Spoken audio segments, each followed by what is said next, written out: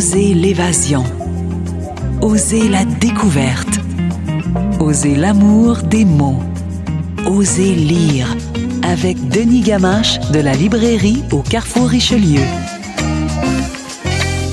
Bonsoir Denis. Bonsoir Élie. En cette journée pluvieuse, tu nous as amené le roman d'une auteure québécoise qui est vraiment parfait là, pour le type de journée qu'on vient de vivre. Oui, c'est un roman qui sent bon l'automne. Ah. Donc c'est Le parfum de Janis de Corinne Larochelle qui vient de paraître aux éditions Cheval Doux. C'est un roman plein de mélancolie, plein de pluie.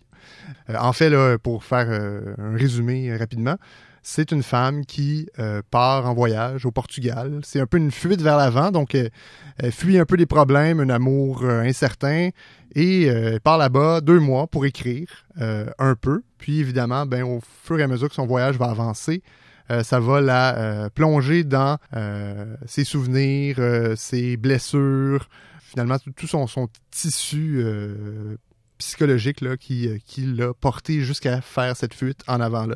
Donc on va la suivre tout au long du roman comme ça.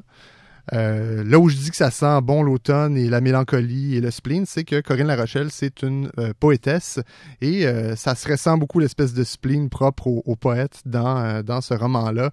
Les sens sont souvent appelés à de longues réflexions et à la portée de, des fois, là, un petit événement dans son voyage va l'amener sur un souvenir. Ça fait un roman qui se lit assez rapidement parce que c'est pas un très long roman, mais aussi qui porte vers l'introspection. Donc, au fur et à mesure qu'elle a des souvenirs, souvent, on va s'arrêter dans notre lecture puis peut-être penser à des choses à des blessures qui nous sont propres. Là. OK, donc ça peut amener à l'intériorité, ça peut venir nous chercher. Oui, définitivement, c'est ça. C'est un bon roman pour ça, pour la réflexion. Et ce n'est pas écrit en poésie, là. Non, absolument pas. C'est vraiment un roman, la construction est assez classique.